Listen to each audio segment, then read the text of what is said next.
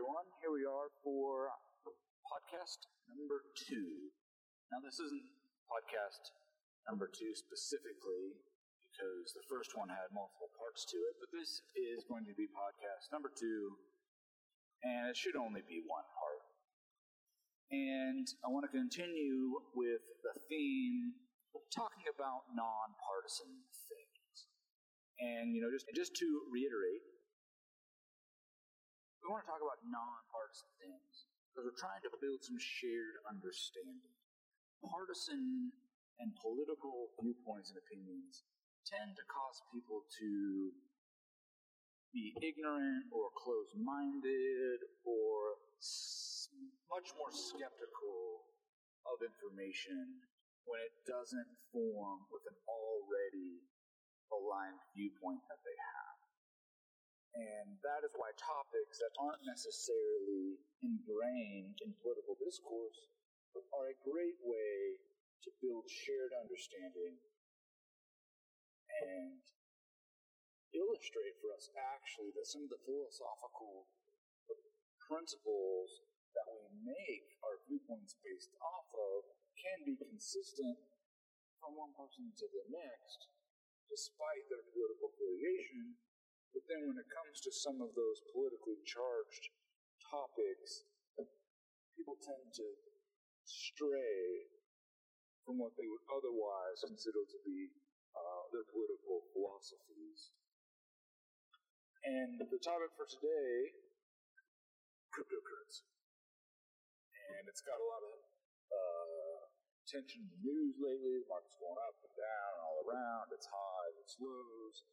And to some extent, this includes the thing like the GameStop stuff and the traders.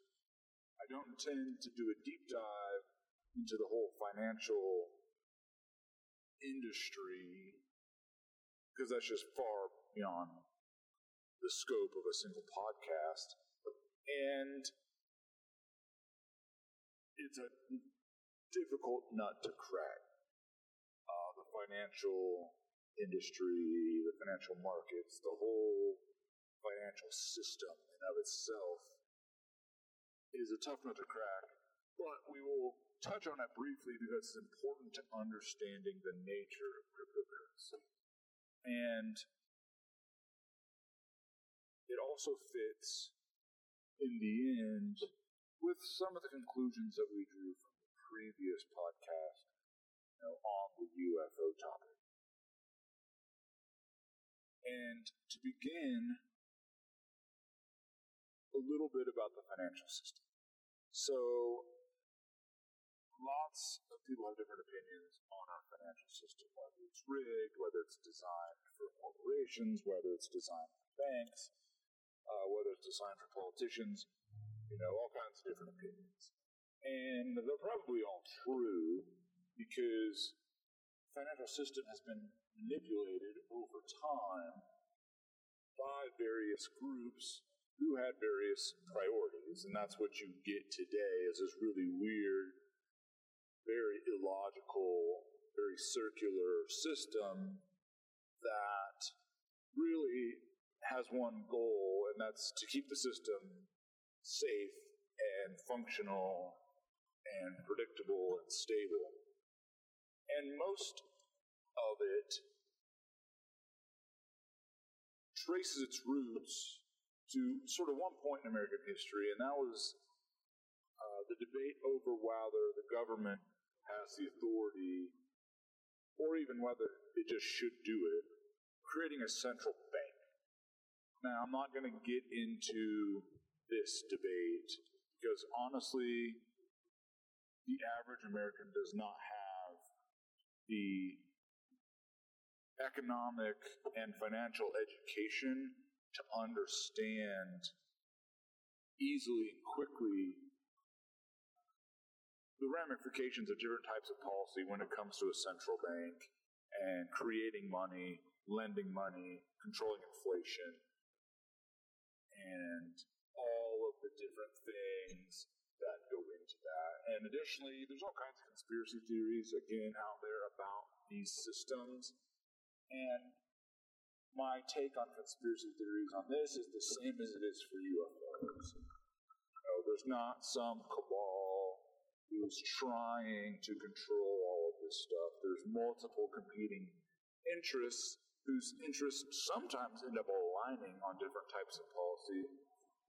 But it's all about the trade-offs of priorities and who gets to make the rules at the time and who then benefits from the nature of the world based on any rules that exist at any one time.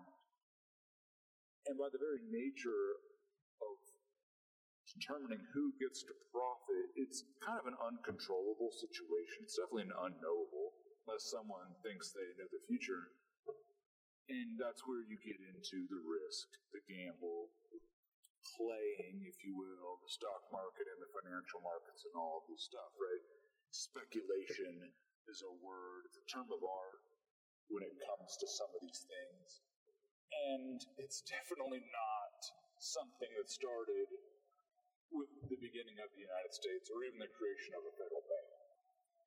In fact, if you want a very good lesson on financial systems and the risks and the priorities that they bring along with them, a very good example is what happened with the Knights Templar in the Crusades in the Middle Ages. And, I'm not talking about conspiracy theories and all of them, or did they find the Ark of the Covenant?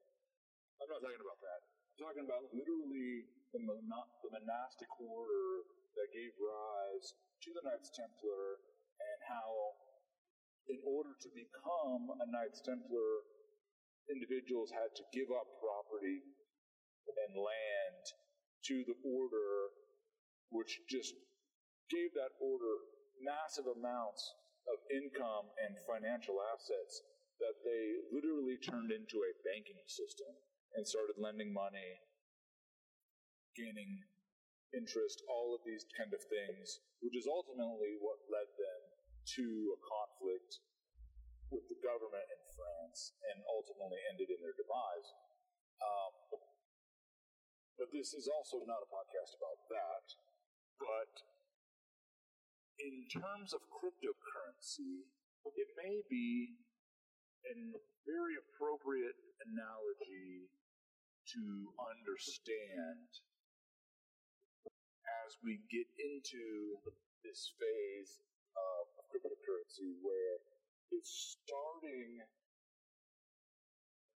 to become mainstream, right? It's nowhere near the dominant financial system. It's nowhere near the dominant even financial asset, but it's creeping, and it has popular support, and there are some reasons that people like it.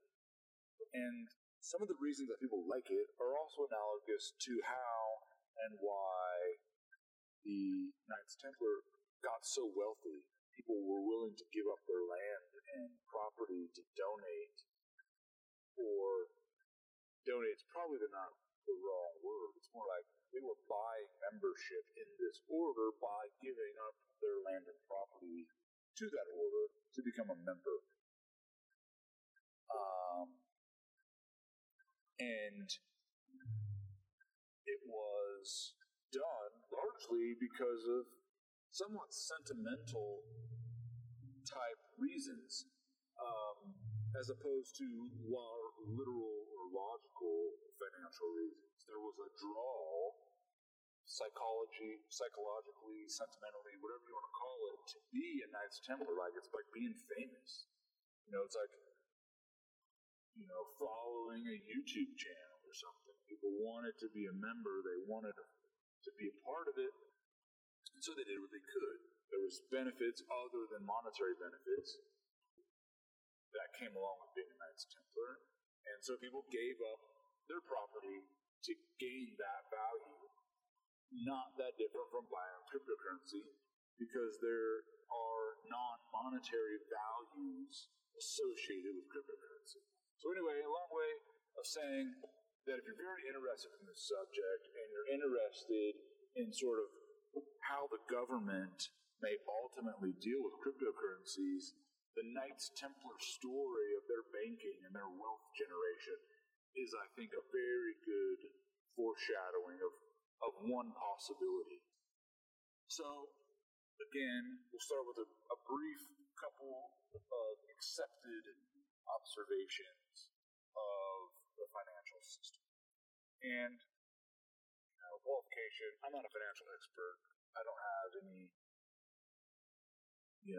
hyper training or hyper education in financial institutions, markets, and a lot of behind the curtain type of stuff that goes on.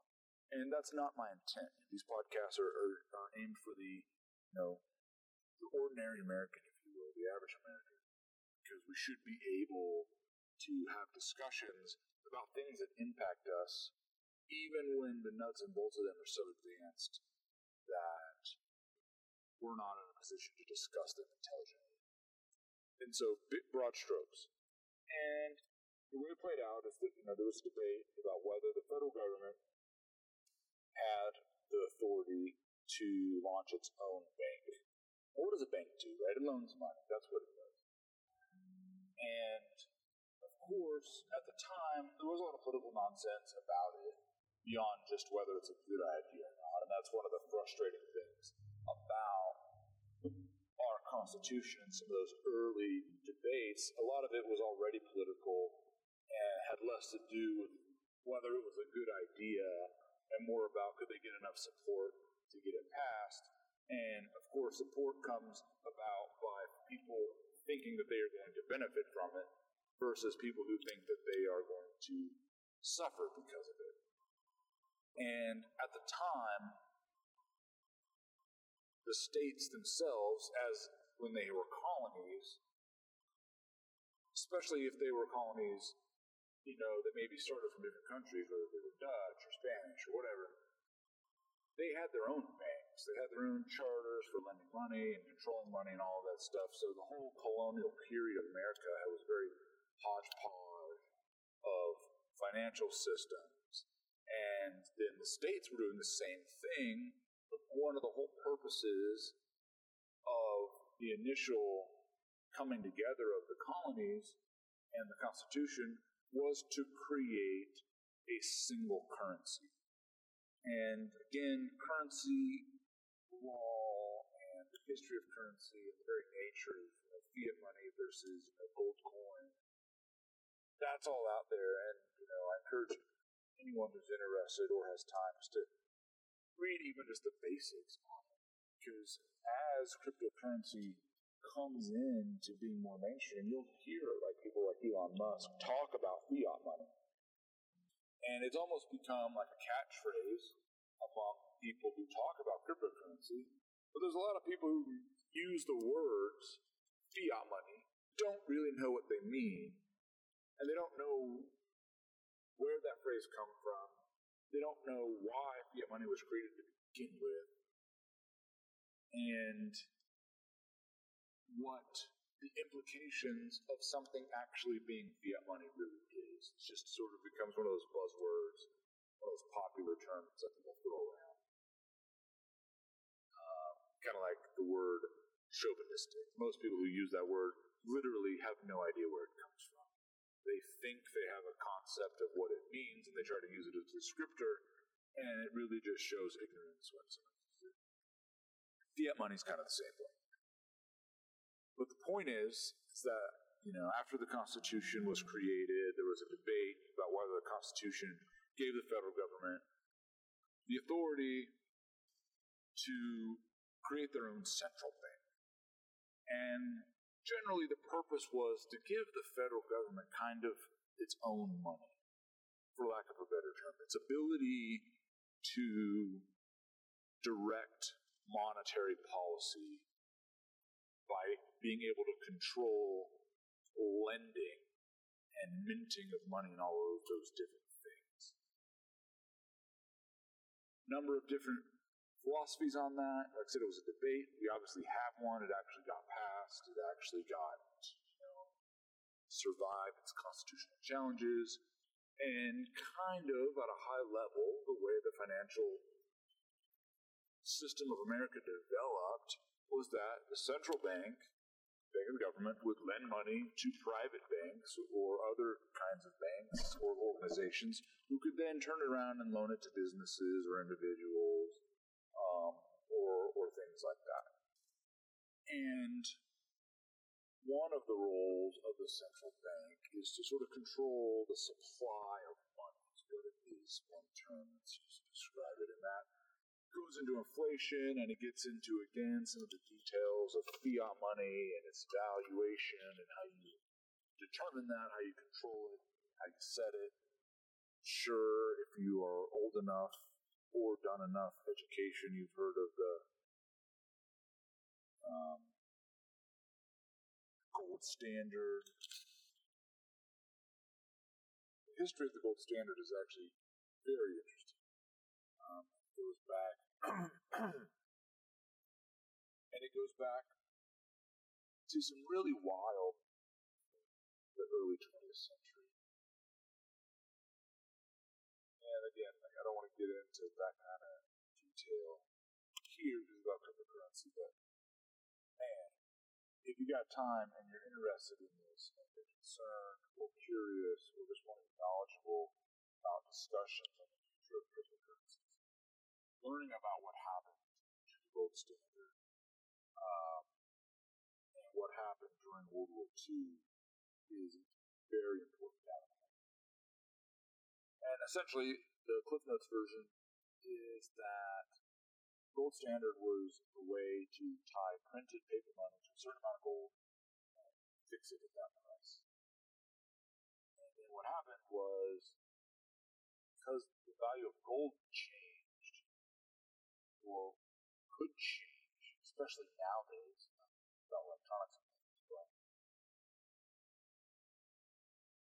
the amount of cash money that was tied to something with variable value was static, and it didn't make a lot of sense. And then you had companies, you had countries during World War II would suspend the valuation of their cash money to that gold standard so they could print as much cash as they wanted and use it to buy stuff, which probably led to a lot of the really bad situations worldwide in the Great Depression.